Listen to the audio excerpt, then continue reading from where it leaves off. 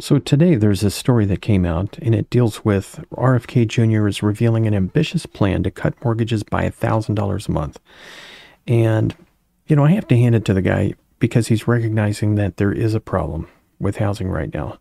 I mean, for example, if you go out to Zillow and you look at Florida and you put in $250,000, the amount of homes, there really are no homes at that price point that are available.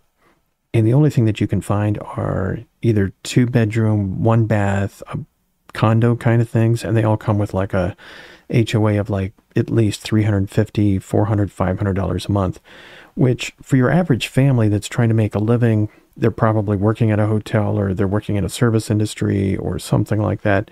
I mean, they can't do it. So, kudos to RFK Jr. for actually saying, yeah, there's a problem. We need to do something about it.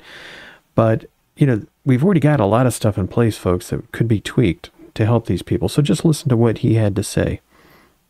One thing, I'm going to try to change the tax code to make it unprofitable for those companies to compete against your children for housing. Number two, I'm going to make a mortgage available to Americans at 3% interest. And I'm going to do that without raising the debt. And the way I'm going to do it, if you have a rich uncle who will co-sign your mortgage, you can get a very cheap mortgage because the bank is basing the interest rates on his credit score rather than yours. That will lower the cost of mortgages by $1,000 a month.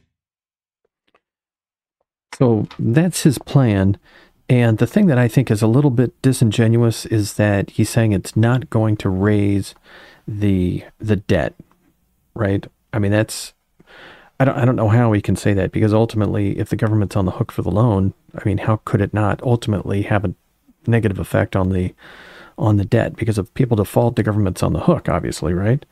So he goes into a lot of different things that have happened, that have made the housing impossible for people, like COVID.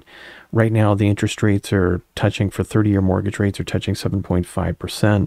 So obviously, we've got a problem. But the thing that I want to just point out, folks, is that we've got stuff out there right now that can help people. And the big thing that comes to mind is the USDA single-family housing direct home loans.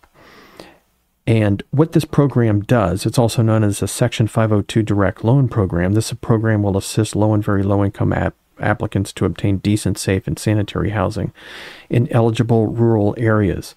So the problem is that if you want a USDA loan, you have to be in the eligible area. Well, let's change that, right? I mean, let's get rid of that or modify it. You obviously have to have a low income. That makes sense. And the rates that you can get right now are about 4.12%, to qualify for this program, which actually isn't a bad rate. But to make it effective, especially in today's world, with interest rates at 7.5%, as I mentioned, Florida, you can't even find anything, God help you. So people end up just renting forever, which isn't good, because obviously when you own a house, ultimately when you get equity, you can start a business with that equity by getting loans on the equity and all that. So there's obviously, I mean, I'm preaching to the choir here, there's a benefit to owning a home, I think. But instead of looking at coming up with a whole different program, with all sorts of bureaucracy tied to it, let's just modify what we've got, make it more inclusive so you don't have to live in Timbuktu to qualify for a USDA loan, and perhaps modify the interest rate. So there's a lot that we can do. We're extremely close to what he'd like to do today. Let's just modify it and make it work. But to say that the government's not going to be on the hook, folks, is wrong. The government is always on the hook when they get involved. Till next time.